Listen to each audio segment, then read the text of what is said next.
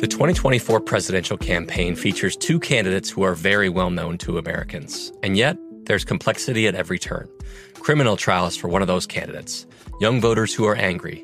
The Campaign Moment podcast from the Washington Post gives you what matters. I'm Aaron Blake, and I'm covering my 10th election cycle. My colleagues and I have insights that you won't find anywhere else. So follow the Campaign Moment right now, wherever you're listening. The journey to a smoke-free future can be a long and winding road. But if you're ready for a change, consider taking Zyn for a spin. Zyn nicotine pouches offer a fresh way to discover your nicotine satisfaction. Anywhere, anytime. No smoke, no spit, and no lingering odor. Get in gear with the Zyn 10 Challenge and enjoy 10 smoke-free, spit-free days for just $5.95. Order online and start your new journey today. Warning, this product contains nicotine. Nicotine is an addictive chemical.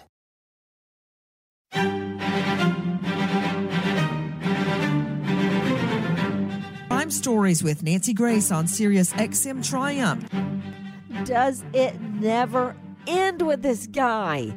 Bill Cosby, convicted of sex assault, is slung up at his multi-million-dollar brownstone with his private chef and all his lackeys fawning over him. He has now actually insisted the Supreme Court throw out a defamation case by a woman who claims he raped her because she has exploited her celebrity status. What? I mean, I can't, if I wasn't looking at my notes, I may not remember which one of his assault victims she is. How can she be exploiting her celebrity status? No, it never ends with this guy. He's been convicted by a jury of a violent sex assault, and he's still out from behind bars, living the good life. In fact, just recently, he had a party that was so loud, cops were called to tell him to quiet down. This is just wrong. I'm Nancy Grace. This is Crime Stories. Thank you for being with us. I've tried plenty of rape cases. And when the jury said guilty and bam, the gavel comes down, that guy goes to jail. He does not go back home to his multi-million-dollar brownstone with his private chef cooking up treats for him, surrounded by yes guys, throwing parties that the police have to show up and quiet down. Why isn't he in jail? And how dare he claim one of his assault victims is exploiting her celebrity status? Maybe I've got my facts wrong. With me, Ann Bremner, high-profile lawyer out of Seattle who is representing a Cosby victim. Cheryl McCollum, director of the Cold Case Research Institute. Juvenile judge, lawyer, and founder of ChildCrimeWatch.com, Ashley Wilcott, renowned New York psychologist Karen Stark, and joining me right now, investigative reporter with RadarOnline.com, Alexis Tereszcuk. Alexis, what, do I have it backwards?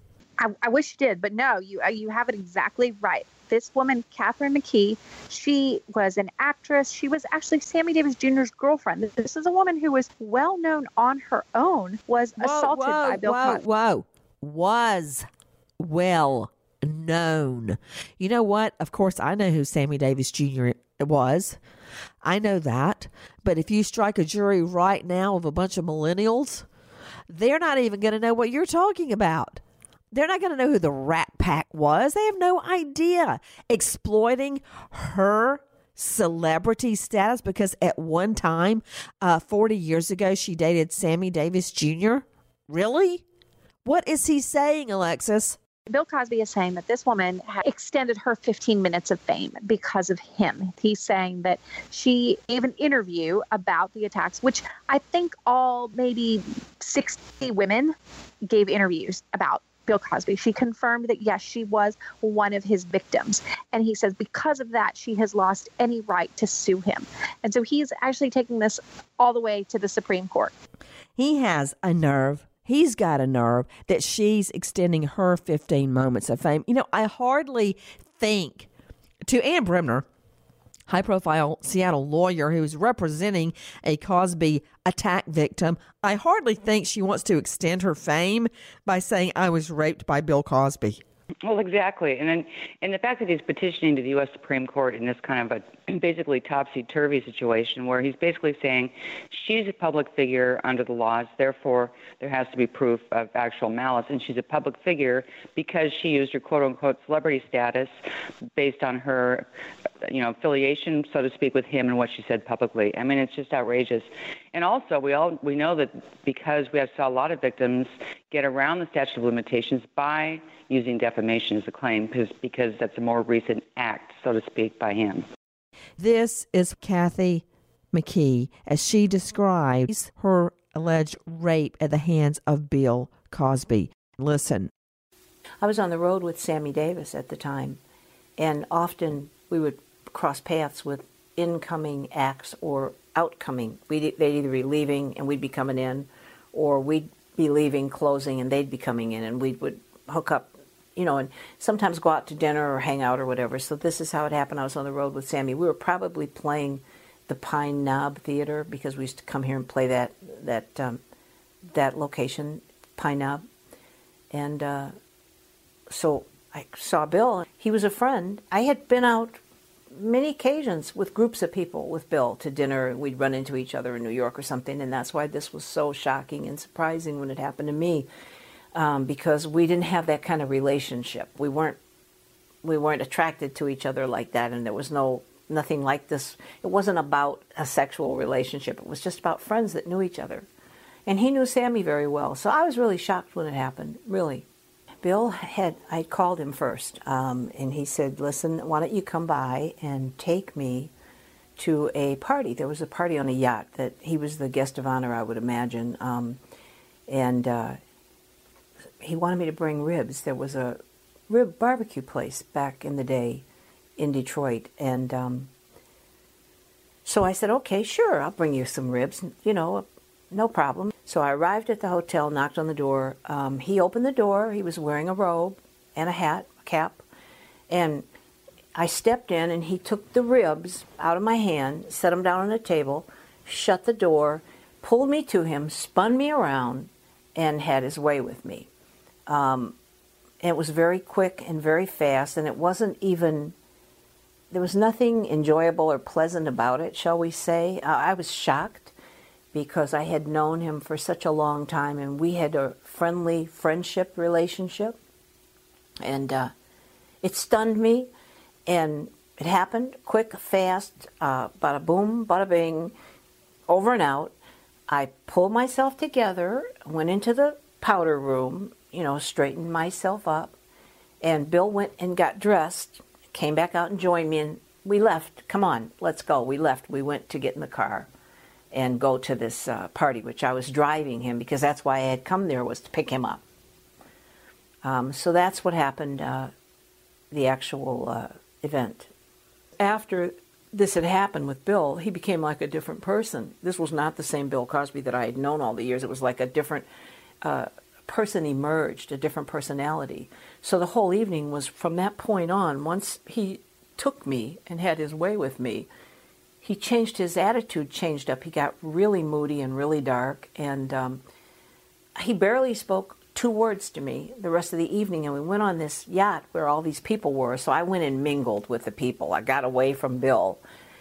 And as the evening went on, all I could do was just couldn't wait for this boat to dock so I could get off and get in my car and get the heck out of there. That's all I wanted to do, was get away, because it was clear that once, it was as if Bill had morphed into another person, an ugly person. And it was just a very uncomfortable situation. I didn't tell Sammy about it. I didn't figure that it was anything that Sammy needed to know. He had a lot of his own personal problems, and he had to do his shows, and he had to deal with all kinds of other stuff going on in his life. And I really didn't tell anybody.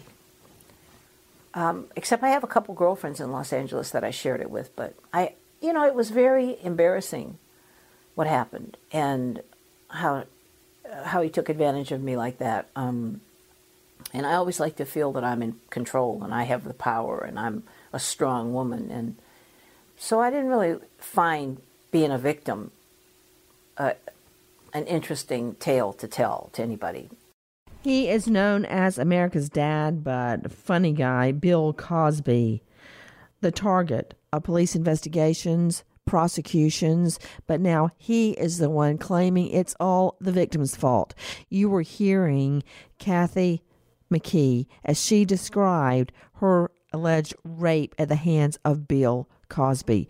Ann Bremner, high-profile Seattle lawyer representing a Cosby victim. It's the same story over and over and over. He shows up in his house robe, and bam, the next thing you know, the victim has been attacked.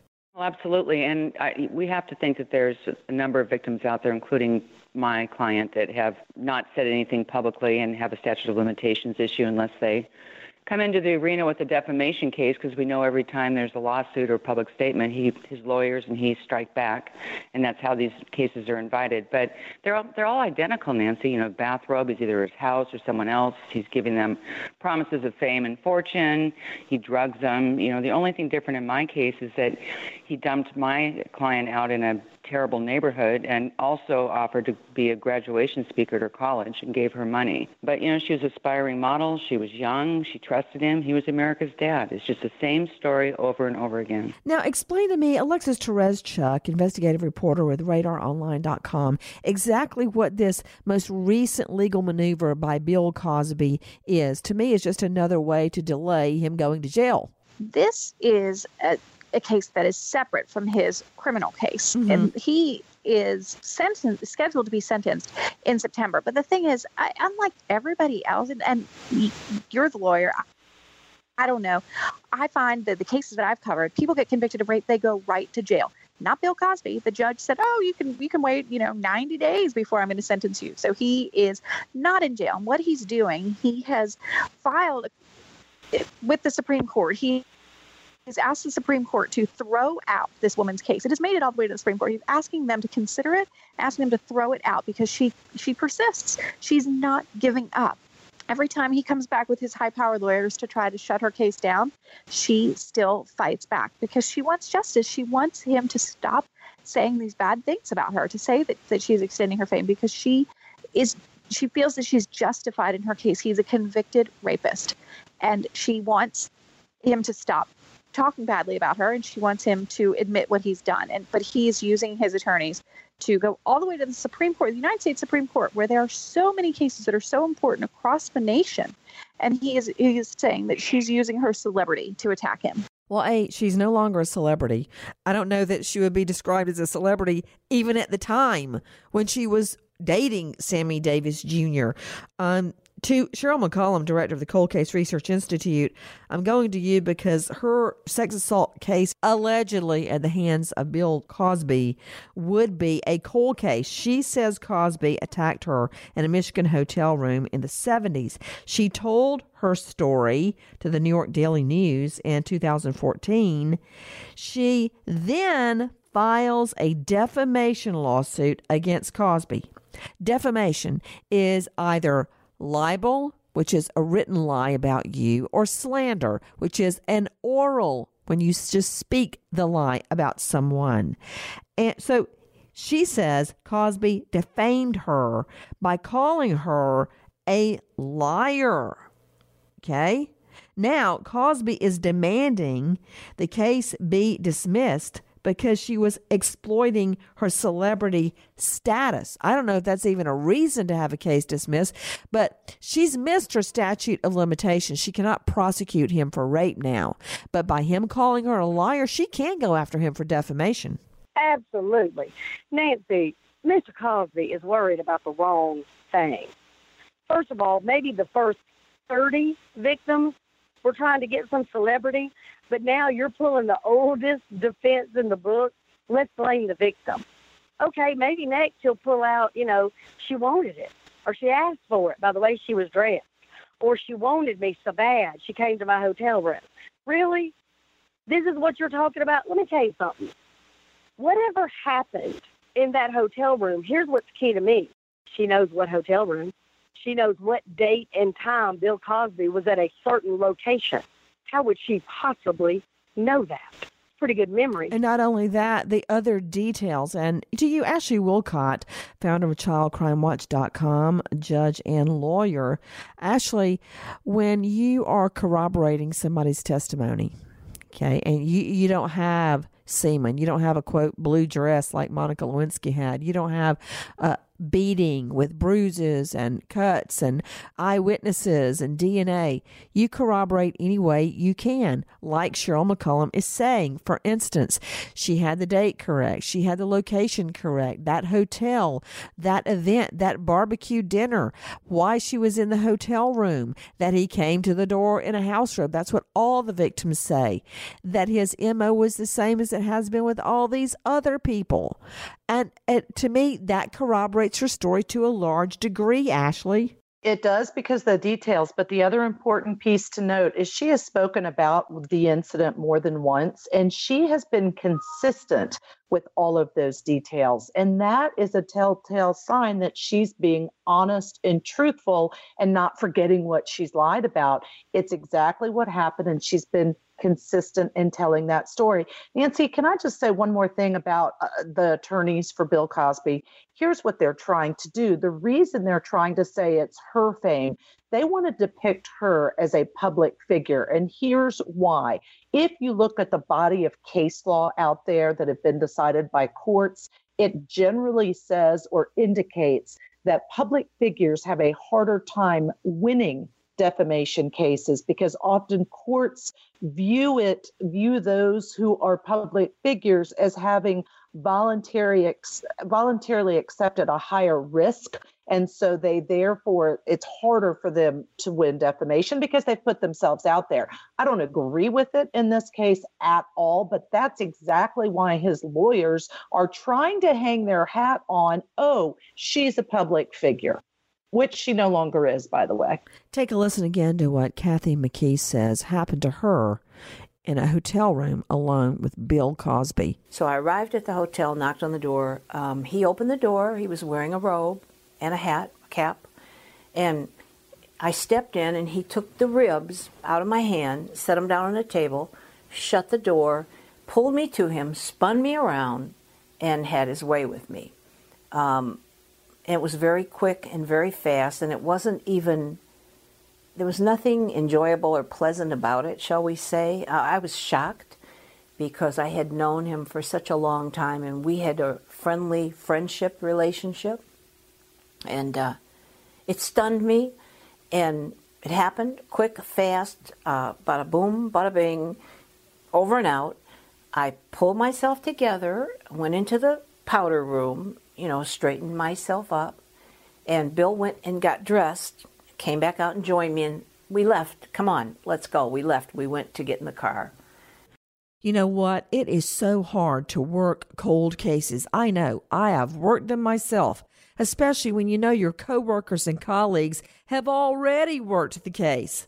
But there's a former prosecutor named Kelly Siegler who is a true champion for justice, and she is on a mission across America. What I love about Oxygen's Cold Justice program is that Kelly and her team of detectives take on real unsolved murder cases and get real answers for victims and their families. You will love how immersive this show is. You feel like you're right there with the team riding shotgun. They are passionate crusaders for justice, and I like that. That's what makes each case so personal to this team. Watch the new season of Cold Justice Saturday, 6 p.m. Eastern, 5 Central on Oxygen. Disgraced comedian, America's dad, so-called America's dad, Bill Cosby, he just never stops. Now he is demanding the Supreme Court throw out a defamation case filed by a woman who says he raped her. Cosby, is claiming she, the alleged victim, is exploiting her celebrity status. I guess the next thing, he's going to claim the same thing about Janice Dickinson. Everybody knows Janice Dickinson. She's had reality shows. Before that, she was America's first, quote, supermodel. Listen. I remember being humiliated, disgusted. I had revulsion towards Cosby, and Cosby was a very powerful man and probably still is. You know, I trusted this man and I stuffed it. I compartmentalized it because I was embarrassed. And at what point did you find yourself alone with Mr. Cosby? You trusted him, but then things went in a different direction, in your view. Mr. Gardner, Stu Gardner, left the dinner table. I was alone with him, and I had menstrual cramps. I had stomach cramps. He said, "Oh, I've got something for that," and he gave me a pill. And did you ask what it was? I don't remember that. I don't remember. But if he's giving me a pill, I trust the guy. I trusted Bill Cosby, so he gave me... Why did you feel like you trusted him? Because of his demeanor and the promise of a career. And, you know, I trusted him, and I wanted a television career. I always had had a successful career. For commercials, I wanted to take it to the next level. And at the same time, though, you were telling me you're in rehab. You were still very fragile. He offered you wine. That was a no-no in your view, but now he offers you a pill, and you still trust him? It was red wine, it was a pill, and then when I started to black out, I had a Polaroid camera on me. That's when I took several photographs with a Polaroid, when I had one of the first Polaroid cameras.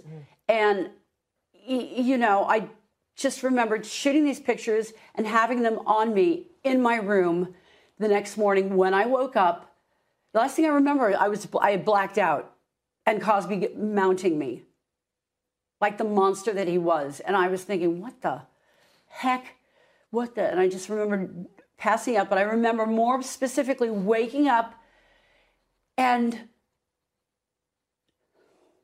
that there was a lot of pain in downstairs. There was semen all over me, and that my pajamas bottoms were off and the top was open. And I, at that point, fight or flight, I just packed up and I got the hell out of there. What do you want from Bill Cosby right now? What do you need to hear from him? What does he need to do? I would like Cosby to come out and at least acknowledge that he is a pig, that he is a monster, and he has raped me. Thank you, Janice Dickinson. Thank you, Pleasure. Ms. Frederick. Thank you so much. Thank you, CNN. All right. Thank you. I know it's tough.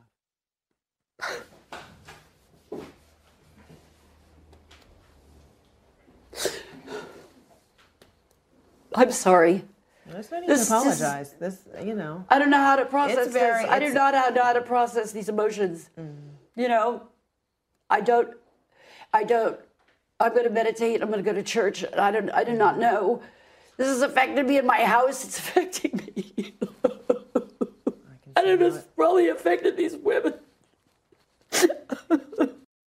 To Alexis Tereszcuk, investigative reporter, RadarOnline.com, Janice Dickinson's report, her account of what happened, like so many other of his victims now, allegedly 60. She's a supermodel. Is that the next claim, to try to silence her as well, Alexis? Absolutely. Bill Cosby has been fighting Janice Dickinson from day one, saying that she is defaming him, but she is not backing down. None of these women are backing down. That's the great thing. They are all so empowered by his guilty verdict and maybe even if he had been found not guilty, they would still be fighting. That Catherine McKee, Janice Dickinson, they are not letting Bill Cosby win. He can take this all the way to the Supreme Court. They don't care. They're going to fight back against him because they feel like that the mask is off and everybody knows what Bill Cosby is, that he's a predator rapist. He did this for decades, like half a century, 50 years. And they want justice, and they're not going to be bullied by him anymore or his attorneys. And so they're going to go all the way to the Supreme Court and fight and say, you know, he is saying that I'm using my 15 minutes of fame. I'm not. I'm just trying to get justice, and I want him to stop maligning my character. You know, to Cheryl McCollum, I'm trying to determine what's the holdup in him going to jail right now. I've never seen somebody get convicted of rape and then walk out of the courtroom back to their home. How did that happen, and what's going to happen next, if anything? If anything, it's because of his celebrity. He's going to give, time to get his affairs in order before he goes to prison. But, Nancy, I just want to say one thing. It ain't slander if it's true. These women are not backing down because they're telling the truth. Okay, to you, Ashley Wilcott, weigh in. I absolutely agree. And I think at some point, all of these lawsuits that Bill Cosby insists on continuing becomes a blah, blah, blah. We've heard what he says, but it's far outweighed by the many, many victims and what they've had to say. To Alexis Tereszcuk, the same issue is happening with Janice Dickinson.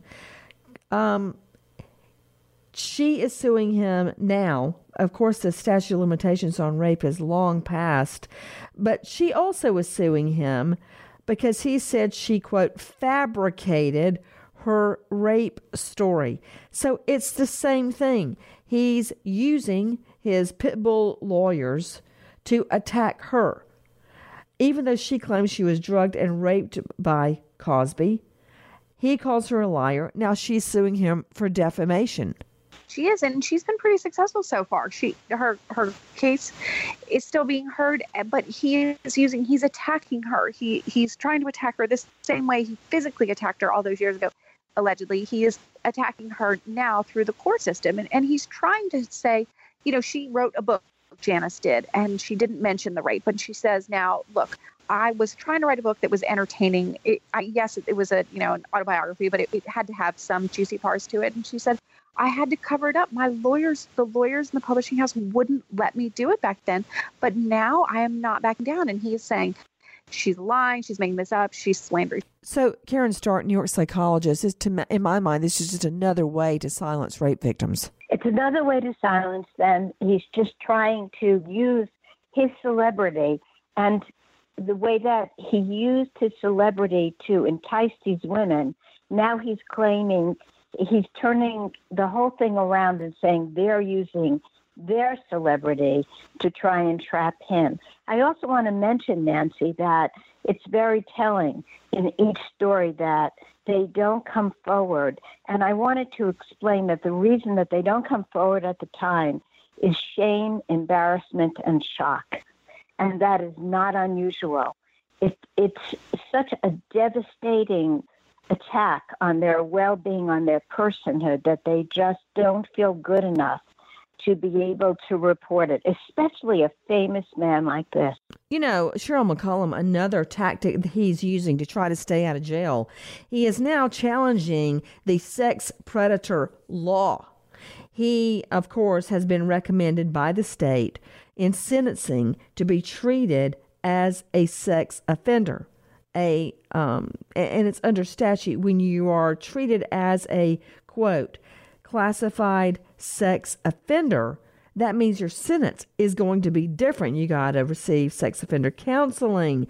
You'll be classified differently when you're sentenced. He is now claiming that the sex predator classification is unconstitutional. He's a piece of work, Nancy. He doesn't want to have to, when he does get out, report where he lives, and he doesn't want to be restricted, that he can't live near a park and all that sort of stuff. He's full of crap, period. And what he's doing with these women, to me, is that he's using the court system to intimidate a witness. That's what he's doing, plain and simple. He is claiming, Ashley Wilcott, that the state's revised sex offender registry law is unconstitutional and should not apply to him. He's different. He's special. Well, yeah, that's the problem, right? So there have been other challenges to state sex predator reports where you have to be reported as one. But that's not this case. This case, he's doing everything he can. He's bullying. He's bullying to say, I'm right, everybody else is wrong, and I'm going to spend as much money as I have to try to allege every single thing I can to get out of this. Take a listen again to supermodel Janice Dickinson. I can't breathe because of Bill Cosby. What do you mean? I can't breathe because I haven't slept in weeks, and with everything that's going on, I haven't been able to breathe like the whole nation is doing right now, protesting. I am protesting because of the unresolved issues due to rape from Bill Cosby. I'm just starting to exhale, and I will say this: I sobbed all weekend, not just for me, for what's going on with these other women. That's Janice Dickinson, who spoke to me and described Cosby's attack on her, how it still affects her life to this day. Once again, she's under attack by Cosby, claiming that he did not defame her. Now he's challenging the court's decision to classify him as a sexually violent predator. What, 60 women victims, allegedly? Not enough? We'll see where it goes, but, when you don't know a horse, look at his track record. We don't know where the case is going. Look where it's gone. He's still walking free. What does that say about our justice system and the judge who let him remain on bond? Take a listen to this. I went up to his hotel and I was alone. He talked about, let me see what type of acting skills you have. I want you to improv. And as I tried to do improv, he fixed a drink and then he brought it to me. It was a brown liquid and it looked like a shot. I told him I didn't drink. He said that this was going to relax me so that the lines would flow out a lot easier. So I did drink it. He made a second drink and had me drink the second drink as well. I noticed myself getting a little dizzy. Bill had sat down on the edge of the couch. He said, come over here and have a seat. He had his legs open, and when I sat down, I was sitting down in between his legs with my back to his crotch. He started to stroke my hair back in a petting motion like this. The last things I remember is just feeling the strokes on my head. After that, I don't remember anything else. People think, Carla, oh, this Andrea Constance, she was out for money. Or this one, she was like what was she, a model or an actress? Like that's all like a witch in the time of the Salem witch hunts. But when people put a face to a name of somebody they kind of know, it changes everything. Mm. I just want to kick it off like this. When did you meet Bill Cosby? Well, it was 1967. I was 18 years old. Don't do the math. But it was, I was on a date with someone who asked me to dinner, who seemed like a very nice man in the show business. It was in the music business, actually. And he asked me to dinner. I went, and he said, we went to dinner. We had a lovely evening. And then he said, would you like to go with me to my best friend's house, which is Bill Cosby? And I didn't have anything to do. I'd broken up with my boyfriend. I didn't have to worry about where I was going or whatever. And I said, well, okay, yeah, all right. I didn't know. I knew Bill Cosby had a show. I never watched the show. I knew nothing really about him at all. And I certainly didn't go there because he was a celebrity. I went because I was having a nice time with my date. So he took me over to his house in Beverly Hills. And Bill was so nice. He answered the door. Him and his wife stood right by the door, Camille. I'll never forget her name. And we were standing by the door just talking. We were introduced. And he said, let's go to a movie. What do you think? So I said, okay. It sounded like fun to me. I was 18 years old. I just wanted to have fun. So I went to the movies with them. It was my date, Bill, Camille, and I. And we had Cracker Jacks, and we laughed, and he played, and he acted like he was playing with a child with me. I did not sit. I sat down, and he sat next to me on the far left. My date was next to me, and his wife was way on the other end. But we had a really fun time. And then he decided, the movie was over. We were in Westwood. The movie was over. And he said, my date said to me, would you like to go back to Bill's and play pool? I was the pool bunny at the Playboy Club at 18. Can you believe this? No. So, yeah. Yeah. So I said, oh, okay. I thought, well, okay, we'll do that. I mean, they all seemed so nice. Why wouldn't I want to do this? So I said, okay, I will. So we went to his house, and the first thing he did was he walked in. He took me into the pool. We all went to the pool room, and he said to me, would you like a cocktail? And I said, no, I don't drink. And he said, okay, well, would you like some water? And I said, no, I'm just fine. And so that's how I met him. Yeah. Do you want to hear some more? Yeah. About what happened that night? Yes. Well, I played. What he did. Bill had this idea that it would be fun if he played with my date, and then whoever won could play with me. And we're getting on around 11, 12. What is the game? The game was just a game of pool. Oh, okay. All right. Yeah, we were playing pool. And so he played first with my date, and then guess who won? Bill won. And he said, okay, well, now I play with Carla. Now it's getting on to be around midnight. It's getting late. And I picked up the pool cue, and I'm playing, and I suddenly I looked up, and I said, where did your wife go? And he goes, oh, she probably went to bed. I said, oh, okay. And then I shot another thing, and I'm doing good at this game. And then I look up and I go, well, where's my date? And he goes, oh, I don't know. He probably went to the bathroom or something. And so we played the game. We did it. He beat me, and I took my pool cue, and my back was to him. And I turned around and I put it on the table. And when I turned back around, he lunged me. He just lunged just on me. He jumped me. And I was in shock. And I pushed him like with all the strength I had. I tried, and then he grabbed me and he kissed me right in the mouth. And I kicked. I pushed away from him. And I got away from him, and I was like, oh. And I mean, it was so awful. And then I looked up, and those eyes, that he looked like the devil. He didn't look like the fun, happy guy anymore. He looked like the devil.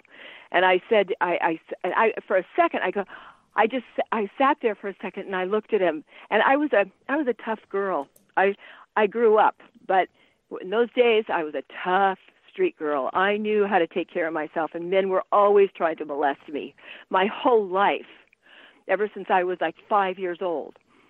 So, and I always got away. So I started running down the hallway. He lived in a very large house on the flats of Beverly Hills, and I went running down the hallway. And just as I'm running down the hallway, who comes out of a door? My date. So I looked at my date, and I said, I'm leaving. I want you to take me home now. Right now. And he did. And I never even talked to him about it. I just went completely silent, got in the car, he took me and dropped me off, and that was that. So that was my experience. And I got away, and out of the supposedly 65 women that have come forward, or I don't know how many, I think it was that, but I just got away. There was no way. And the reason I got away was because I didn't drink anything. Was one of the main reasons that I made it through this. You know, when you say that, the reason you got away is because you didn't drink anything. What do you mean by that, Carla? What I meant by that is that I didn't drink alcohol.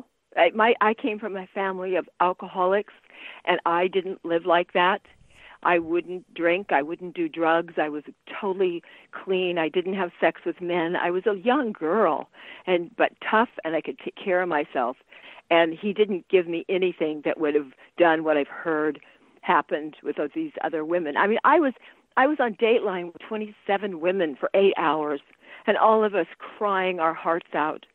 Just their stories were so tragic, and it ruined so many lives.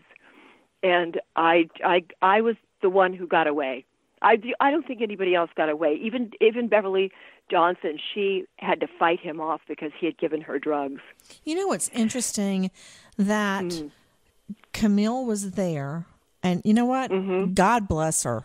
You know, she's. I don't know what to think about that. What she must have I don't feel like that about her at all. I don't know God what bless to her, think. I don't. I don't know what to think, but this is what I'm hearing from you. She's down there and just disappears. When you have guests over, even if you're saying, look, guys, you're staying up too late for me. I'm going to go to bed. Good night. Thank you for coming. She just disappeared like your date. That's right. And you know what was really, really tragic was that when I was on Dateline, that woman that was host. I don't even remember who she was, but I'd never seen her before, and I haven't seen her since. But anyway, she would not let me talk. Out of all the women, I got to sit in the front row, but I wasn't allowed to talk. She would not listen to anything I said. So by the end of the show, after 8 hours, we were all exhausted. And I said to her, I'm going to talk. She said, what do you think about, as she asked the whole group, what do you think about his wife? And I raised my hand and I said, I'm going to talk now. I said, I'm going to ask a question. That's all I want to do is ask one question. The question is to everybody, how many of you would let your husband stay with at midnight with a young, pretty girl?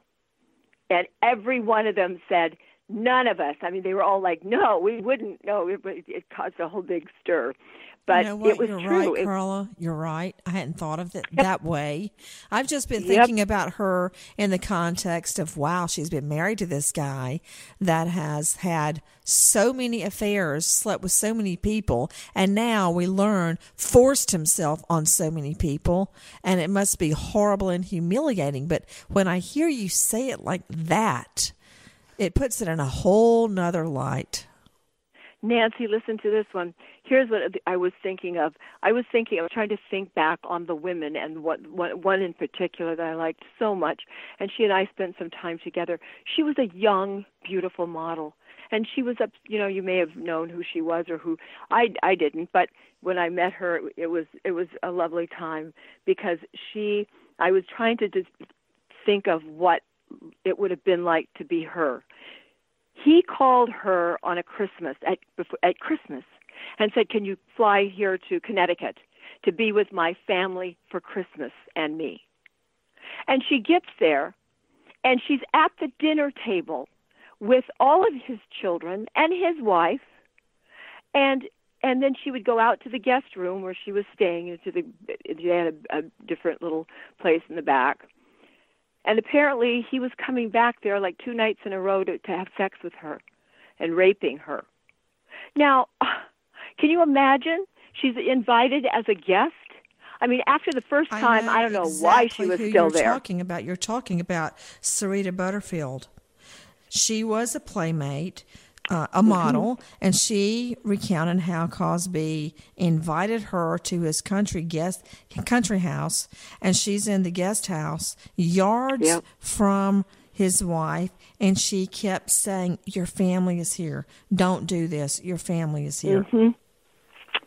Yep. And what was his wife doing? What was she thinking? He's not in bed with her. He's not. Where is he? At maybe 2, could have been 12, 1, 2, whatever, but he wasn't there. So wasn't she thinking of anything like this? And what was that girl doing? 22 at the time. Right. What was she doing? I mean, really think about it. What was she doing there except that Bill brought her there to abuse her? And what did the family think she was doing there? I mean, what did his wife think? She knew. That's why. Because she knew what he was doing. And it was all, she just went along with it. I don't know if it was the lifestyle. I don't know if it was her maybe it was the way she grew up. Maybe she was molested and didn't think much of it. I don't know. But all I know is that she knew everything that was going on. Listen, I've been married 38 years. I know what my husband does all the time. I make sure I know. Carla, what took you so long to tell your husband what happened? Well, you know what? I never told my husband a lot of things. I didn't tell my husband or my mother or my sisters or anybody else when the people, since I was 5, tried to molest me. I was on a train, a man, he was one of the conductors or whatever he was on that train. I mean, he tried to put his hands in my panties when I was asleep on the train. And I knew my mother. Oh, at 5 years old, I knew my mother. My mother would have killed him. And I never told her ever in her life did I tell her that story. I knew that if I told her, like I kept turning over and moving and making sure that he didn't get close to me, and he finally went away. But I knew that if I told my mother, she would kill him. She was a violent woman. She was tough and hard as nails, and I knew she would kill him. What took you so long to tell Lou? This, you know, it's not uncommon. In fact, it's very common. Sometimes sex attack victims never tell. They don't want to talk about it. I didn't want to. Well, you know what? With me, it was so many people this happened with that I had no desire to talk about it. There was nothing I wanted to say, so I let it go. You know, the truth is, I never even thought about it all through those years, except when I met Lou and we went to some events and I saw him come in and at one of a celebrity event, and I just said, I want to stay on the other side of the room. That's the only thing I said, and that was probably in 1980.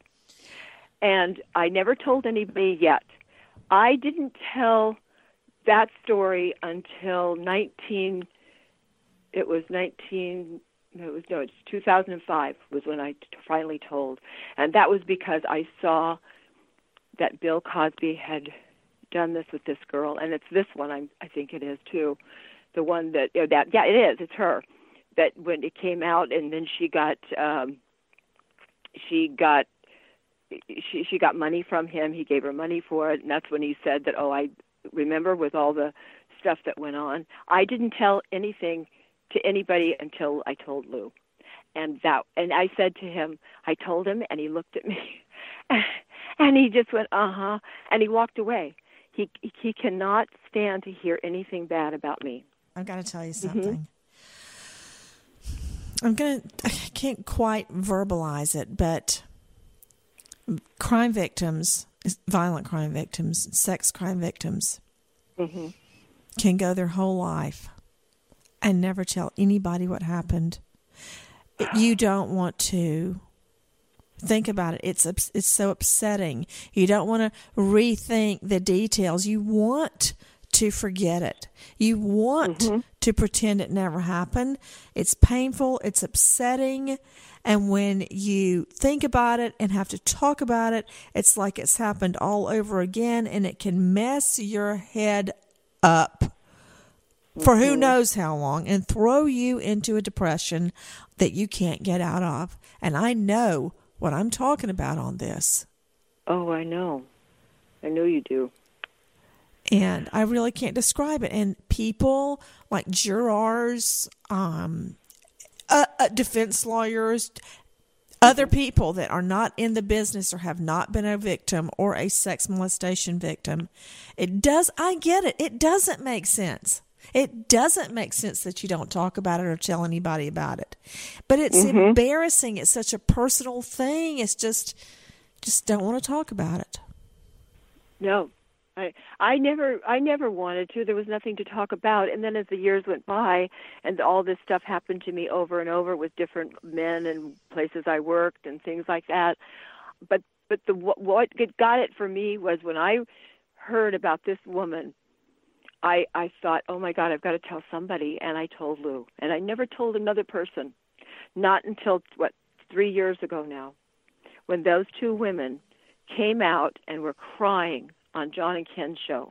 They were crying their hearts out, and that's what did it for me. I said, that's it. I am going to call somebody. I have to talk about this. Lou was out of town. I'm like, I've got to talk because I've got to help these women, because I knew right that second that what I was hearing from them, nobody would ever believe it. Carla, you never. know what's upsetting with me is Carla Ferrigno, who was, I think, one of the early on victims of Bill Cosby. Oh, yeah, I was. You know what is so disheartening about this? This, with Andrew Constat, may be the only criminal prosecution that will ever be. Because it's so much sad. time has passed. And if it doesn't happen now, it will never happen, and he will go free. It's just that simple. It's heartbreaking. You know and what? It's just this terrible. is what I'm praying for tonight. I am praying for a true verdict, a verdict that speaks the truth. whether they give him jail time, whether, God forbid, they give him probation, whether his wife ever knows the truth or admits the truth. I want a verdict that speaks the truth, to give peace to all the women that I believe were victims of Bill Cosby. That's what I'm praying for. Carla Ferrigno, thank you. We are watching as this unfolds. Nancy Grace, Crime Stories, signing off. Goodbye, friend.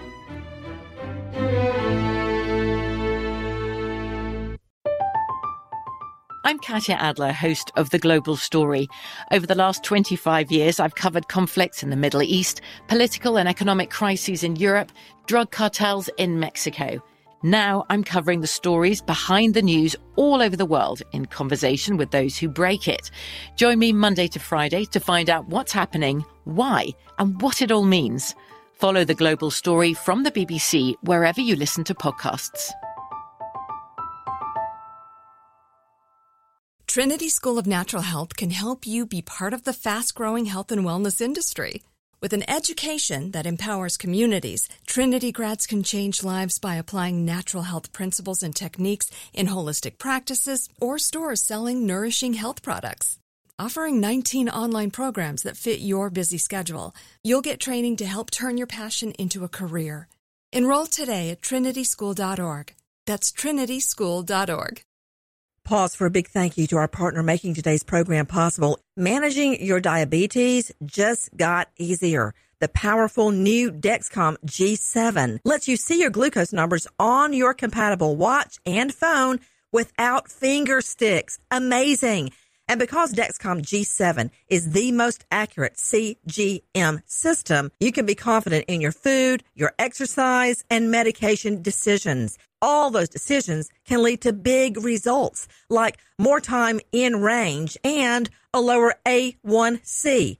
Get started at Dexcom.com. Dexcom data on file 2023. If your glucose alerts and readings from the G7 do not match symptoms or expectations, use a blood glucose meter to make diabetes treatment decisions. For a list of compatible devices, visit Dexcom.com/compatibility. Thanks, Dexcom, for being our partner. Zyn nicotine pouches deliver nicotine satisfaction anywhere, anytime, which means Zyn pairs well with you, your personality, your schedule, and your spontaneity. Zyn fits easily into your bag, pocket, and into your life because it's smoke-free, hands-free, and hassle-free.